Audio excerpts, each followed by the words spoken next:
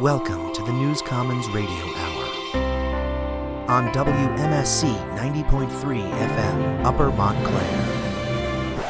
Get the hell off the beach in Asbury Park and get out. Prosecutors and the Justice Department don't know the difference between friendship and corruption. The state of New Jersey is standing up. Hello, and welcome to the News Commons Radio Hour here on WMSC 90.3 FM, Upper Montclair. I am your host today. I'm a little lonely today. I'm here in the studio by myself. I'm Joe Amditis. I'm Associate Director of the Center for Cooperative Media here at Montclair State University. We got sort of a laid-back show today. We're going to have Sarah Stonbely, our Research Director, come on for another edition of Research Corner. There are still no students on campus, and from a parking availability perspective, I got to applaud that. But just, in a general ghost town sense, it's lonely out here, folks. Waiting for the students to come back. These lucky kids got, I think it seems like they have 5 months of winter vacation this year, but they're not going to be back until, I believe, the week of the 21st, which is, I think it's the day after. They'll be back after MLK Day. And so until then, it'll just be me and hopefully a couple of guests, but we're going to be talking to a bunch of students this semester. We got a lot of partnerships and collaborations that are brewing with the New Jersey College News Commons. For those of you who don't know, that's our network of college and campus media organizations and students across New Jersey. But what do you say before we get into all that? Well, let's go ahead and take a look at the weather and give you a quick news update.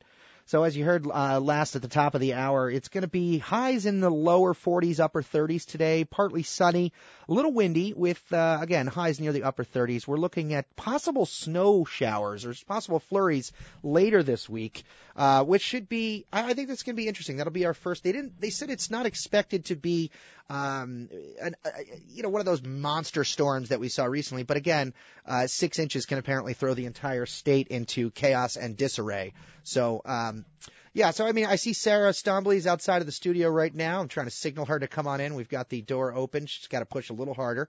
There we go. So we'll get her in here in a second. There we go. Get a good push. Yeah. So let's go ahead and jump right into it here. So we got 4 top stories today. The first one is the massive audit that just came out about New Jersey's business tax incentive program, or corporate tax breaks program. Over the last 14 years, New Jersey has given out nearly $11 billion in tax breaks to corporations, but it may be almost impossible to tell if the economic gambit has actually produced the types of jobs that politicians promise. This according to a recent state report.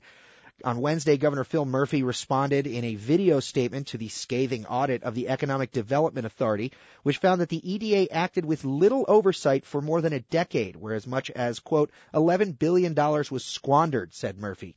Murphy himself is a former Goldman Sachs executive who has supported tax breaks for corporations in the past, including Newark's $5 billion failed bid to secure an Amazon HQ2, and we all sort of know how that worked out. We're going to talk a lot more about the good old business community in New Jersey later, and we'll get into some other literature that's come out recently. Moving on, also yesterday, one day after hundreds of people gathered in Paterson to rally for Jameek Lowry, a 27-year-old who live-streamed some of his last moments on Monday, activists protested once again. Mayor Andre Sayegh also revealed that Lowry had spinal meningitis, a contagious and quickly fatal condition that is a cause for alarm for anyone who came in contact with him. Moving on, the state reported this week that the drug overdose deaths in New Jersey passed the 3,000 mark in 2018.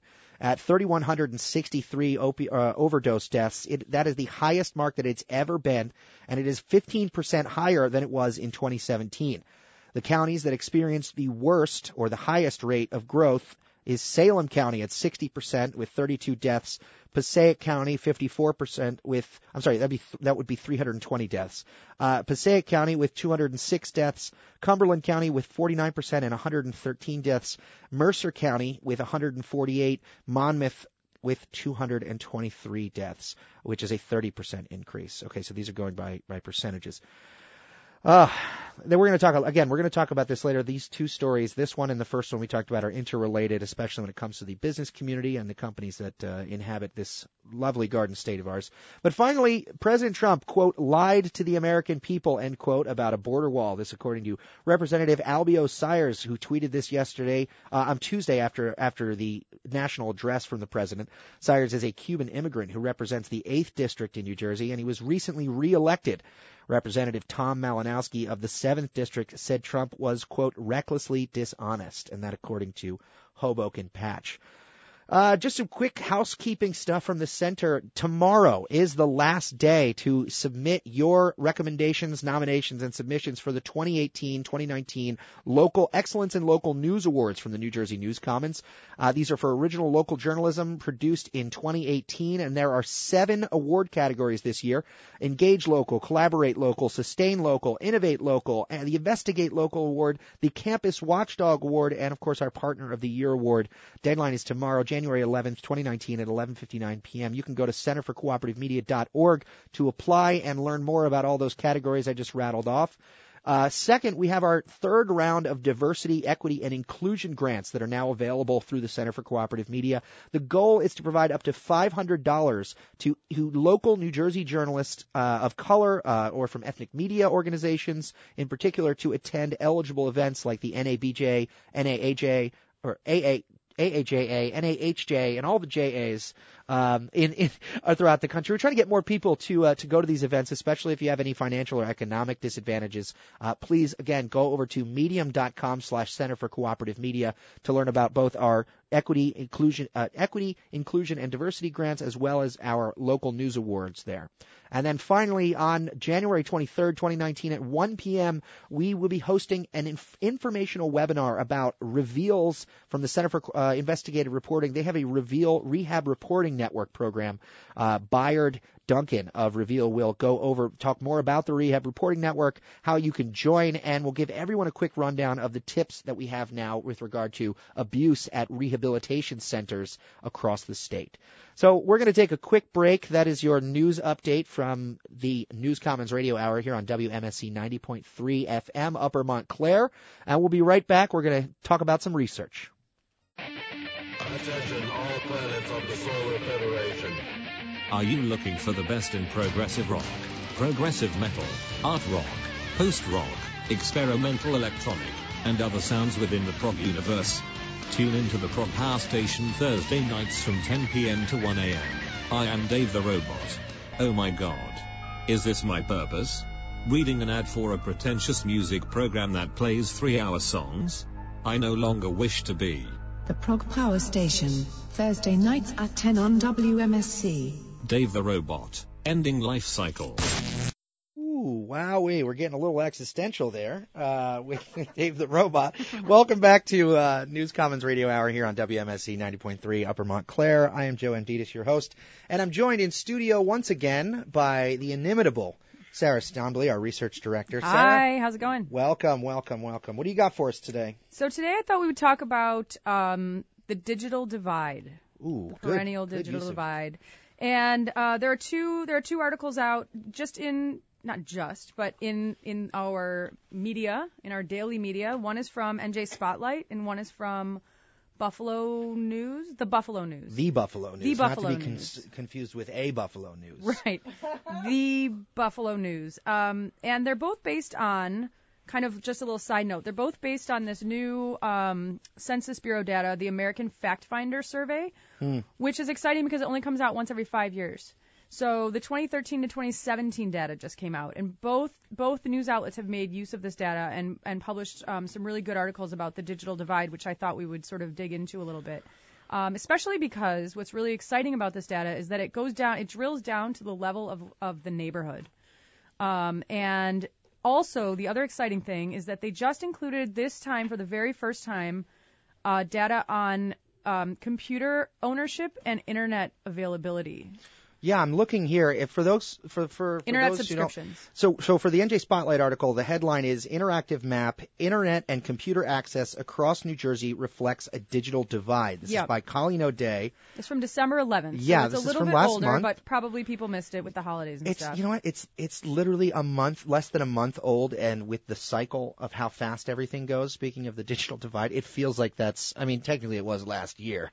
Well, but you know what? And with the census data stuff too, we have to give it a little bit extra time for the reporting because this Right. is really using big data and using government data takes a little bit longer. So I'm blown away just from looking at this. So if I'm reading this correctly, the scale of this ranges from this map. For those of you who aren't looking, it ranges from 33% internet access coverage, right? And it's down by it looks like it's by the municipal level, right? Municipal level. Yeah, municipal thank you. level. Yes. And Not the neighborhood it ranges level. all the way up to obviously 100% in dark red. And I'm amazed not just by the fact that there are so many municipalities in New Jersey that seem to be at or around the 33% coverage, but where they are. So you would think, Right. you wouldn't think that Newark would be a hotspot or a desert for Digital connectivity. desert, as the Buffalo News article calls them. Right, but it is. I mean, we're talking. We're right, Elizabeth, Bayonne, Newark. We're talking about Irvington, Union Township, Carteret, Linden, where I used to live in Linden. These are low coverage areas, and of course, a lot of these have a lot of low income areas. So can we talk about a little bit what the correlation, as if it's not already obvious, what the correlation between income and coverage is? Right. Let me just first sneak in the title of this Buffalo News article. Buffalo News article. In Buffalo's digital deserts, more than half of households lack internet. So same thing you're saying, and I don't know Buffalo as well as I sort of know New Jersey, but they're saying the same thing, right? So like in downtown Buffalo, there are certain neighborhoods where they're seeing very low levels of computer ownership and internet subscription rates versus very high levels on the outer sort of more affluent suburbs. And that's exactly the same thing you're seeing in New Jersey. And right, so they correlate this with wealth, sort of how wealthy the municipalities are. But it's not only that, because sometimes these places don't have internet access as well, especially with the more rural areas. So, household income is obviously a huge part, and that's the main causal factor. But in a lot of places, there's not the availability to the internet as well that one wishes there might be. So this is interesting too, because I mean, we're at a university in one of the bedroom communities of New York City, which is the media capital of at least this hemisphere. So it can be, I mean, even New Jersey in general, I mean, it can be difficult to even imagine what it would be like to not have access to broadband for someone in our privileged positions. I have, Verizon Fios. I'm cranking out 800 MIPS, download, 900 upload. So, I mean, these are kind of speeds that, I remember dial-up, and I remember how frustrating it was. I cannot imagine, especially with my job, which is so closely tied to communication and the media, being able to function without a smartphone, let alone without internet access. Well, and right? this is exactly what they're saying, and it's not only for professional reasons, but kids in school as well. I mean, I have a fifth grader who relies on the computer for all of his homework almost. Yeah. It's all online now. Yeah. So really, the internet is so crucial. And actually, in the Buffalo News article, they liken having the internet to having clean water. It is. It's a public. Yeah, I mean, there are many. I think the International Declaration of Human Rights or the UN Human Rights Council classifies broadband access as a human right. Right. Because it has become so integral to the way our society and the way our planet functions at this point. And the problem is that these communities, you could say, well, go to the library or something like that, but some of these low-income communities don't. Just call an Uber and go to the library. Their neighborhood libraries have closed. Right. And I don't remember which article it's in, but they talk about, in this one particular neighborhood, the neighborhood library closed in 2005. Yep. The other one is a $4 bus ride, and it closes at 6 p.m. The library does, the central library in their community. So it's like, you really, there's no other options. So if you have sports practice after school, you have to pick that, or you have to pick the internet. Pick between the internet and sports. I know which one I would choose. It would be internet all day. But I mean, these are the kinds of institutional channels of privilege and access and power that kids who aren't able to, gain access to them it places them at a serious disadvantage, even as something as simple as, I want to play a sports team. I want to be on the wrestling team. Right. Well, the I wrestling wanna sign team up. needs 2.5 hours every day after school. Or I want to do a job search, or I want to, upload my resume to something. Or, I want to connect with my friends right, online and exactly. be part of the functioning social networks that folks have been. This is fascinating to me because when I was in Detroit recently at the Allied Media Conference, we did a session. It still sticks in my head to this day as one of my favorite sessions I've ever done at a conference. I've done many on portable network kits. Right. So yes. a portable network kit, according to pnkgo.com, is described as a collection of off-the-shelf consumer hardware that you can put together to make your own battery-powered local Wi-Fi network. Now, we're straying into a sort of gray area here because just because you have a portable local network is Wi-Fi, but it is not necessarily broadband. It doesn't necessarily have to connect to the larger internet service providers. But what it can do, and this is great in terms of local community connections and communication, but it's also great in times of need. And I think, Sarah, you were telling me about a story you read recently where they brought these portable network kits to war-torn areas or savaged areas that have been savaged by natural disaster. And I immediately think back to Hurricane Sandy in 2012, where I played with these things, and what it does is you create a suitcase that you bring around, and it's internet in a box, exactly. But the problem is, let's not. That's great, and I think that's for sort of hackers like you and people who feel very comfortable using digital tools. Yeah. That's great. But let's not let local government off the hook or federal government off the hook in terms of providing this.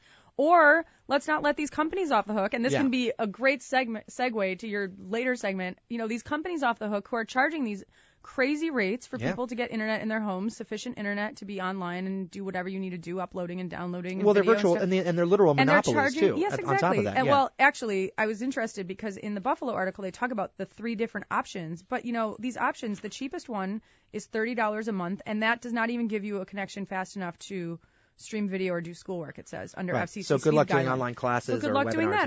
Let's not let the companies and the government off the hook for providing these services the same way that they should be providing clean water and that sort of thing. No, absolutely. And I think really I completely agree with that. And I think it's incumbent upon these municipalities, instead of kowtowing to these large multinational companies who effectively operate monopolies in vast swaths of territory in the United States, to examine other local mesh network ideas and proposals. Right, mesh network. That was what I was trying to mean, mesh networks are an alternative, a localized alternative to these massive conglomerate ISPs. And we shouldn't be letting them off the hook for not exploring those options, and instead taking the easy buyout or tax incentive option that effectively puts them in bed with these giant for-profit corporations, which are providing what is effectively a public should be a public service and a public right for a profit. Now, I do want to mention there are a couple exceptions to that, which is at the end of the New Jersey Spotlight article, they talk about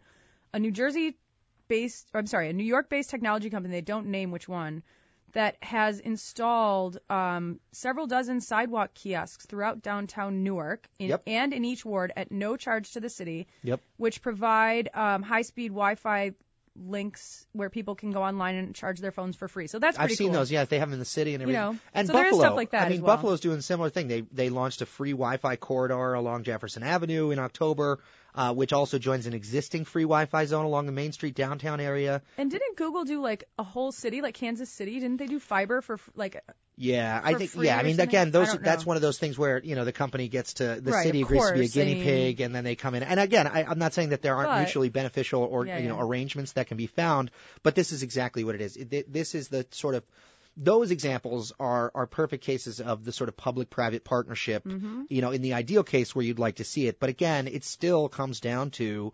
the local public utilities being rationed off or auctioned off to the lowest bidder of a for-profit company. And until a public service is provided in the context of public service as opposed to a public-private partnership, which still involves a profit-seeking motive and you're subject to the whims of the market, I think you're right. I don't think these municipalities or these companies should be let off the hook.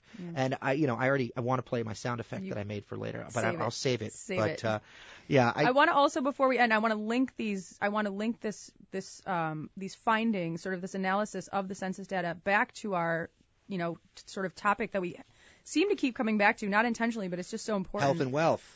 Of this connection between the wealth of a community and their internet access and their local news, whether their local news is sufficient, or even there at all. So all of these things are related, and I think what's really exciting is that people are starting to look down at this micro level. We're getting data now that's so much more granular than we ever had before, and we're able to see how the provision or non-provision of these services and and including news are so crucial to community health. I think it's just really important. No, I completely agree with you. I mean, this again, it keeps coming back to economics and capital and where the money is. Not only do municipalities with higher income levels have more access, but they also have more interest. Companies are much more interested in doing business there. I literally just got out of a meeting with the Jersey Access Group, which comes from Summit, or what is it? I don't even remember the name of the company now. But they focus on these communities not because necessarily there's a particular need, but because that's where the money is and that's where the revenue is. Because at its core, these sorts of their businesses and the bottom line is literally the bottom line. It goes no further than the profit. And when things are in the black, experiments abound. But as soon as they get close to the red and those margins get a little smaller, public service goes out the window. And it just drives home the absolute necessity of government involvement in this area. Of regulation. Yeah, regulation absolutely. And government provision of these, things that no one's going to make money out of. Things that are important, but no one's going to make money out of. At the very minimum, oversight. Real quick, before we go on a break, I just want to give you links to these stories. You can find the NJ Spotlight story at bit.ly/localbroadbandnj. And you can find the Buffalo News one at bit.ly/localbroadbandny. So if you go over there, I highly recommend you read these articles. It's great insights to what's going on. And they're short. They're not and like that long. map is just really well done. Yeah.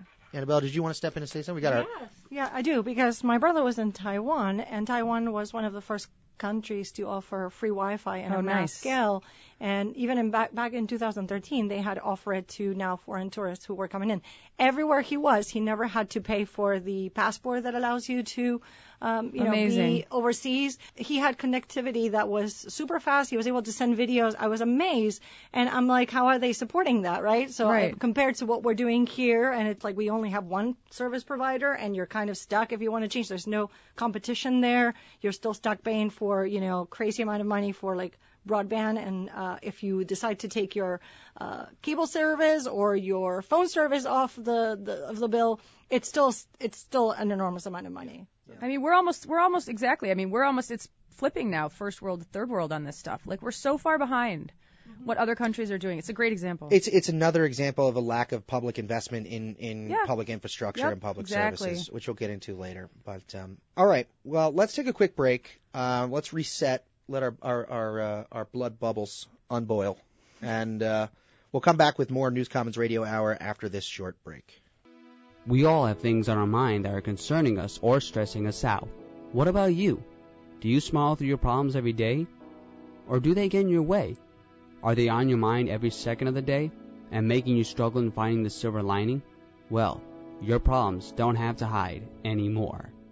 MSU's CAPS, Counseling and Psychological Services, offer group therapy sessions that allow all students to speak in a group or to speak one-on-one with a certified CAPS therapist. Some of these group services offered require no appointment. CAPS hosts many groups that you can attend and relate with other students going through the same experience as you. These groups include Therapy and Support Group, Questioning Group, Living with Chronic Illness Group, and so much more. To find out more about CAPS and their services, you can go to montclairs.edu/counseling and psychological services, or you can talk to a CAPS member personally at Russ Hall. 90.3 WMSC, Upper Montclair. Alrighty. Welcome back to the News Commons Radio Hour here on WMSC, Upper Montclair. You're listening to 90.3 FM. So, I was worried today that I wouldn't have much to talk about. It's a slow day, relatively speaking, at least on campus.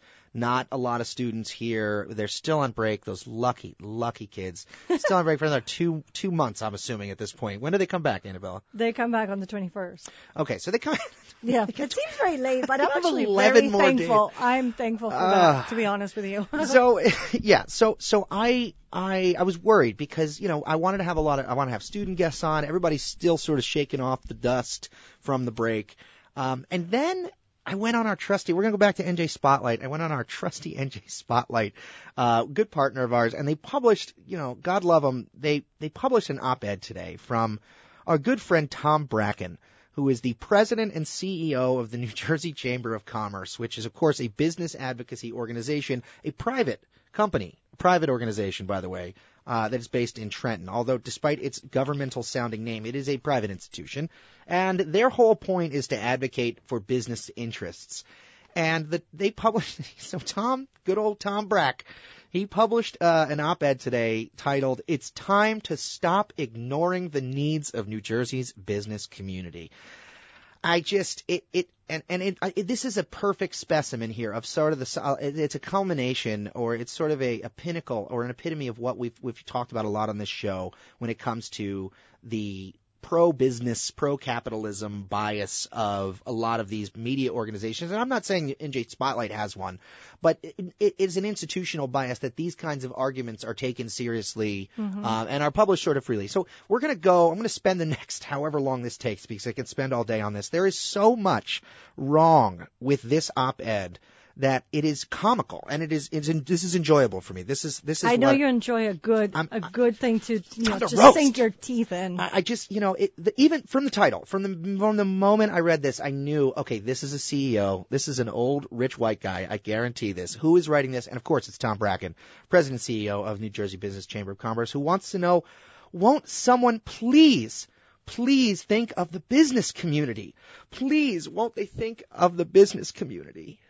Oh, won't somebody please think of the business community? So, okay, let me stop being a jerk about this and let's get into it. So, I'm just going to start reading through, and then we'll stop as we go through, and we'll address some of the points he makes. So he starts, "It's time to stop ignoring the needs of New Jersey's business community," by Tom Bracken, January 10th, 2019. Like the voice. "The governor wants a fairer economy in New Jersey, but companies are bearing the heaviest burden of delivering it. Taxes and mandates have made the state unaffordable and uncompetitive." So then the article begins. "New Jersey received a serious wake-up call last week. Celgene, the Summit-based biosciences company, announced that it has reached an agreement to be acquired by New York-based Bristol-Myers Squibb in a blockbuster deal worth $74 billion.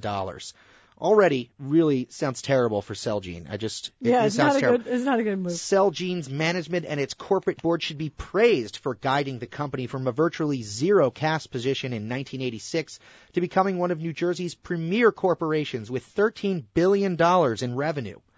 Celgene has been a credit to our state, having made extraordinary advances in biopharmaceutical research while earning the reputation as an excellent corporate citizen and a strong supporter of philanthropic causes." Now, I have to pause here because it's almost too much. I just want to go back and remind you from, let's see, today's the 10th? Yes. 6 days ago, Celgene decided to hike its price of its popular cancer drug, Revlimid, which, by the way, they have a virtual monopoly on and are under investigation or were the subject of antitrust lawsuits over both of their cancer drug treatments, which they have been systematically trying to oust generic competition from the business landscape. This is the EpiPen situation. This is very similar. Yes, it's very similar to the EpiPen situation. This is the good corporate citizen of Celgene, which recently settled just 2 years ago, less than 2 years ago, settled and paid $280 million to settle a fraud lawsuit over its cancer drug. Celgene agreed to pay this is from the New York Times, July 25th, 2017. The pharmaceutical company Celgene has agreed to pay $280 million to settle claims that it marketed the cancer drugs Thalamid and Revlimid for unapproved uses. Under the terms of the settlement, which resulted in a lawsuit filed by a whistleblower, a former sales rep at Celgene, the company will pay $259.3 million to the United States and $20.7 million to 28 states in the District of Columbia. The settlement is the latest in a string of multi-million-dollar fines that pharmaceutical companies have paid to settle charges that they inappropriately marketed certain drugs in recent years. Another company, I believe, and don't quote me on this, but another company in New Jersey-based, Johnson & Johnson, also got in trouble for doing something very similar. Yeah. So these are the outstanding corporate citizens that we're talking about here. That he's defending. Yeah, that he just somebody, that's exactly. And I want to reiterate. Oh, won't somebody please think of the business community? You're going to hear that a lot, folks. I know it's annoying already, but I was very proud of that terrible audio decision I made, and I'm going to run with it. I love it. So while this sale is great news for Celgene and Bristol-Myers Squibb, it's bittersweet news for New Jersey. We're going to lose a prestigious company as well as jobs and tax revenue. So again, here is a company deciding with $13 billion in profits, just being sold for a net worth deal of $74 billion. And won't somebody think of the business community as they decide to leave the state? They're making off like a bandit, and they decide to leave. But Tom over here, Mr. Bracken, just wants to really just have New Jersey's policies. They're bearing the brunt of New Jersey's policies. Now, this is let's continue in Tom's article here. Ready? The Celgene sale follows a spate of other recent disappointing news for New Jersey's economy. Honeywell announced it is moving its headquarters and hundreds of jobs from Morris County to North Carolina. Now let's pause. Honeywell, another staple of New Jersey business. Honeywell did indeed decide to move its headquarters to New Jersey. It will keep 800 jobs in Morris Plains, but it also received a $40 million tax credit less than 5 years ago, with the requirement that it remains in New Jersey for 15 years. Again, 5 years ago, 5 years ago, it got $40 million. So won't somebody please think of the business community and their $40 million tax credit just to hang out here? And yet, Tom really was worried because, this company, again, voluntarily decided to take the money and run and rely on a technicality that allows them to remain in the state and remain receiving those tax breaks as long as it employs X number of companies in the state. So originally, the incentives were approved to support a Honeywell's proposal for a $100 million redevelopment of its own property. $100 million, which included a townhome development portion of its 146-acre campus. Again, the business community really taking the brunt of these policies. We just need to dump more corporate tax breaks into these companies. And we'll discuss later, very, very, very effective tax breaks, apparently. This is negotiated by the Christie administration. Charlotte also offered Honeywell $28 million to relocate, and the city itself kicked in an additional $18 million. So again, just really bad for them, just raking in the corporate benefits here. Let's move on to the next example. Amazon declined. Yes. Think of the business. Amazon declined to award New Jersey its new headquarters site. We offered $5 billion to give Jeff Bezos or Jorgensen or whatever he's going by now that he's getting divorced. Jeff Bezos, $5 billion, the largest corporate subsidy in the history of the United States, if I'm not state subsidy, if I'm not mistaken. Come on in, Professor Gant, come on in. So again, this is another business write-off that we've gotten. The business community is in such trouble right now. Hey, Professor Gant, what's happening? Hey, buddy, how you doing? We're just ranting against capitalism in here. What's happening? We got a tour of all the advisors. Oh, wow. From Montclair State. We have a tour of advisors. Oh, okay? Wow. Sorry, folks, we got a little interruption here. We got a tour of advisors. Come on in. Listen to the magic happen. We're just going to keep ranting if you want. Sure? That's fine. Just come in. I can do two things at once. I can walk and criticize capitalism. Welcome at the same to live time. radio. Yeah, welcome to live radio, folks. So again, let's keep going here because there is one more data point that he uses between he gets into his proposed solutions for the business community. So he continues. He says, and the just released annual United Van Line survey reported that more people are leaving New Jersey than ever before. And I just want to point out again, this is a recent study that just came out. And welcome to all you folks. Come on in, come around. We're ranting and raving about the business community and the tax breaks that they get. So come on and welcome to Montclair State WMSC. We have about 40 people. We have not taken any tax break. The mob has descended upon me. They've heard my words. This is what happens. Yes. You start talking about business in New Jersey, and we have a million people. This is the conspiracy I've been talking about.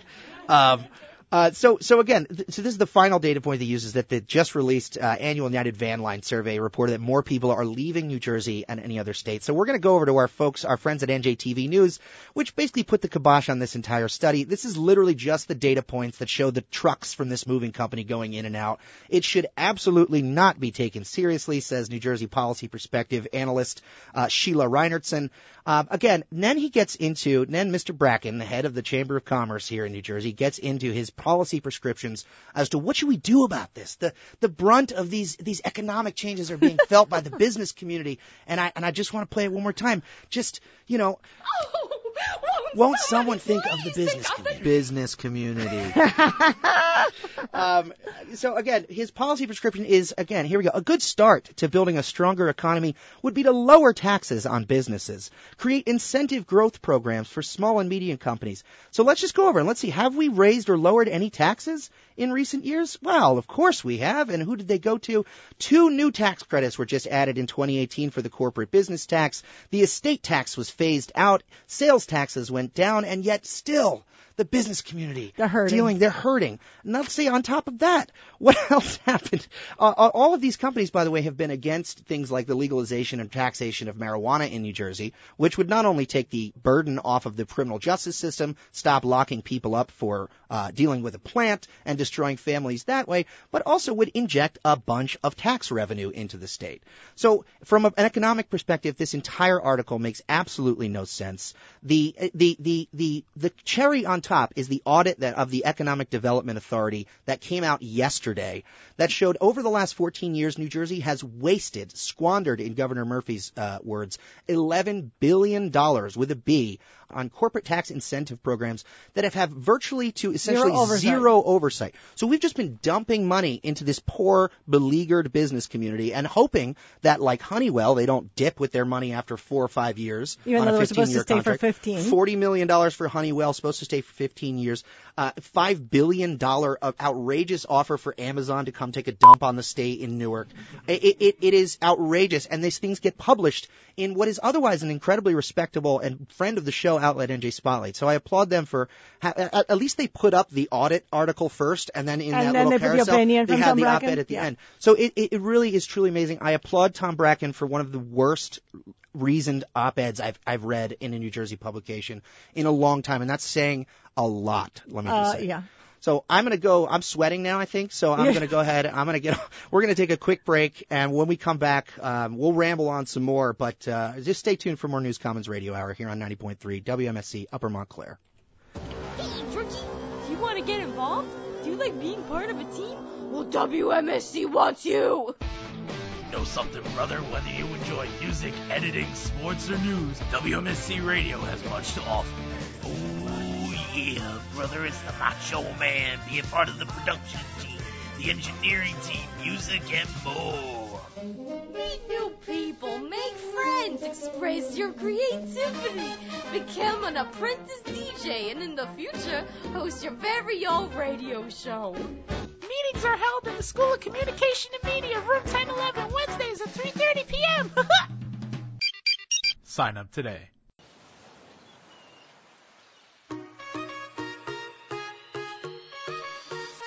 What's up, guys? It's Josh, aka Josh, host of The Island. We're living in a sea of music, and I can't swim, which is why I'm on this island. But since we're here, why don't we listen to some good music and have a good time? Tune in on Fridays from 10 p.m. to 1 a.m. here on 90.3 WMSC.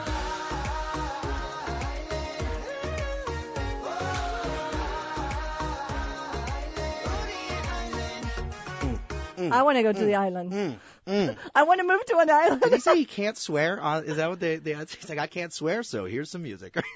I just want to before we move on to our next event, I just want to tie one more bow on top of the last segment about the needs of the business community and the $40 million tax breaks here, the $35 million here, the $5 billion offer here. There's one more, New Jersey, Teva USA, which Governor Murphy said its presence was critical for New Jersey. Also received $40 million, it's $39.9 million in performance-based tax credits from the Economic Development Authority, which was just recently audited and came out a very scathing audit that showed we squandered $11 billion over the last 14 years. Is Teva like the flip-flop? Teva, I don't know if they make flip-flops, but they make opioids. And okay, in fact, this is pharmaceutical. Yeah, okay. So they make opioids, and of course, it goes hand in hand. They do go hand in hand, apparently. Yeah, so they make opioids, and as part of the Grow New Jersey or Grow NJ program, at its June 2018 board meeting, the EDA approved $39.9 million.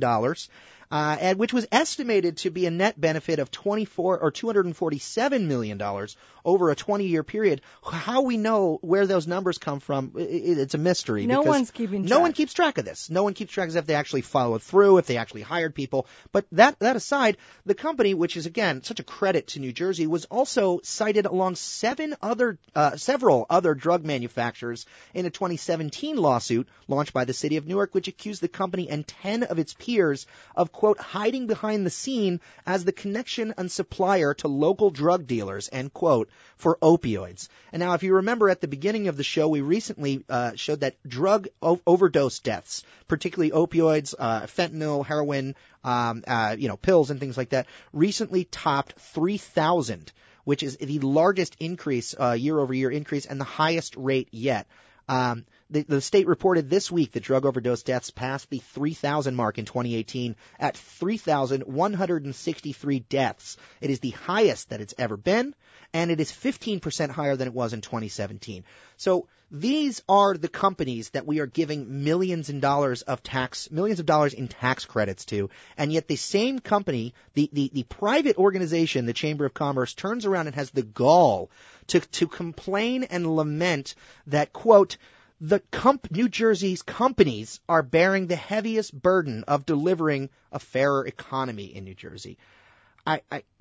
It's not the tax mandates that have made, as he says, taxes and mandates have made the state unaffordable and uncompetitive. It's the jacking up of cancer drug prices that's Celgene. It's the take the money and run corporate irresponsibility of Honeywell. And it is the devious and truly evil pumping and fueling of local opiate drug dealers by companies like Teva that are destroying this state and causing people to flee, if they are even fleeing, which, by the way, the data shows that the people who are fleeing, that United Van Lines survey, the people who are fleeing are 55 and older. They're going to retire, or they're following jobs. So the people who are living here, growing up here, who are working here, and who are experiencing and joining and part of communities here, they're doing just fine without these corporate tax breaks. The companies, I am a small business owner. I own one. I don't need special treatment. I need to make sure that my company does what's necessary to be a good, if you want to call it, I hate to use this phrase, but corporate citizen.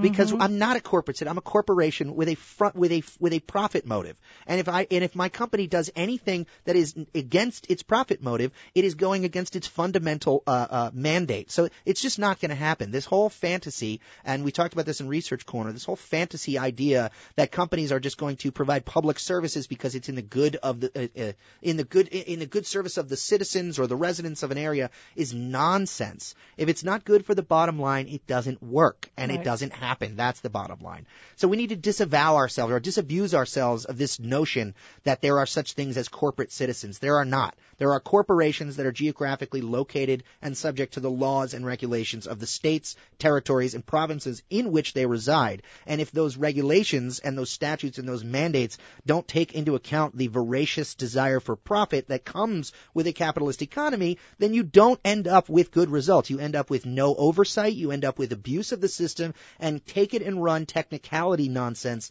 like what Honeywell did. It is not incumbent upon the citizens in New Jersey to subsidize this corporate behavior that is so truly against the interests of actual living, breathing people.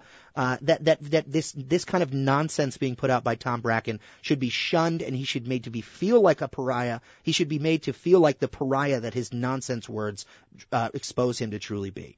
So with that, I feel like we need to call the business school for next week. I'm open to rebuttals. Please, someone from the other side of this argument, if there's another side, come. I think next week we'll book somebody to have a rebuttal because I want to make sure I'm being fair, which in most cases I feel like I am. I may be a little vitriolic. Yeah, like you're switching through many tabs, going back and forth to have an informed decision. Right. I mean, this is not nonsense. I'm not just ranting. Yeah. These are reputable publications and verified information here, and I'm maybe I'm not being fair, and that's fair. You can call me on that. Come on and talk to me. If you have a problem with what I'm saying or if you have a rebuttal, I'd love to have a reasonable discussion. I'm not arguing from a place of uninformed emotion here. I'm arguing from consistent research and a well-informed time in this kind of industry where I've been watching this unfold for years and years, as I'm sure have you, but maybe you have a different perspective, and that's what freedom's all about. Come on in here and exercise your freedom and come and talk to me. I think we'll go ahead and leave it there for the day. My name is Joe Amditis. This is News Commons Radio Hour on 90.3 FM. Thank you so much to Annabelle Poland for joining me today, to Sarah Stonbely and our angry mob of faculty advisors who came in the middle of the show. That's live radio, folks. We'll be back again next week. What is next week? Next week's going to be the 17th. We'll be back again. Yeah, we're still on our own. Still on our own. Yeah. It's going to be just us. But you know what? Like, we definitely need to get someone, and I would be interested and hearing from someone at the school right here. I think we have plenty of resources. Yeah, just to come in and just give us maybe the other side of the coin. Yeah, on where am I wrong? Situation. I mean, I'm open to being wrong too. I mean, I don't have a business degree. I have a political science degree, but I don't have a business degree. You know, that's fair. I'm open to discussion, and I'm certainly open to opposing or differing opinions. So I would encourage, and I think that's what we're going to do for this week. We're going to try to get somebody on for a follow-up session. Maybe Tom Bracken. Maybe we get. I mean, I'll reach out to Tom Bracken. That'd be great. Do this. Because you can't throw down. I'm not a coward. I'm not somebody who's going to just dump on somebody's writing and then not talk to him about it. So, Tom Bracken, I know you're listening to WMSC. I know you are. And if you are, come on, let's talk. Let's hash this out. Again, all right, we're going to see you next week. That's going to do it for News Commons Radio Hour on 90.3 FM, WMSC Upper Montclair. We'll see you next week, everybody.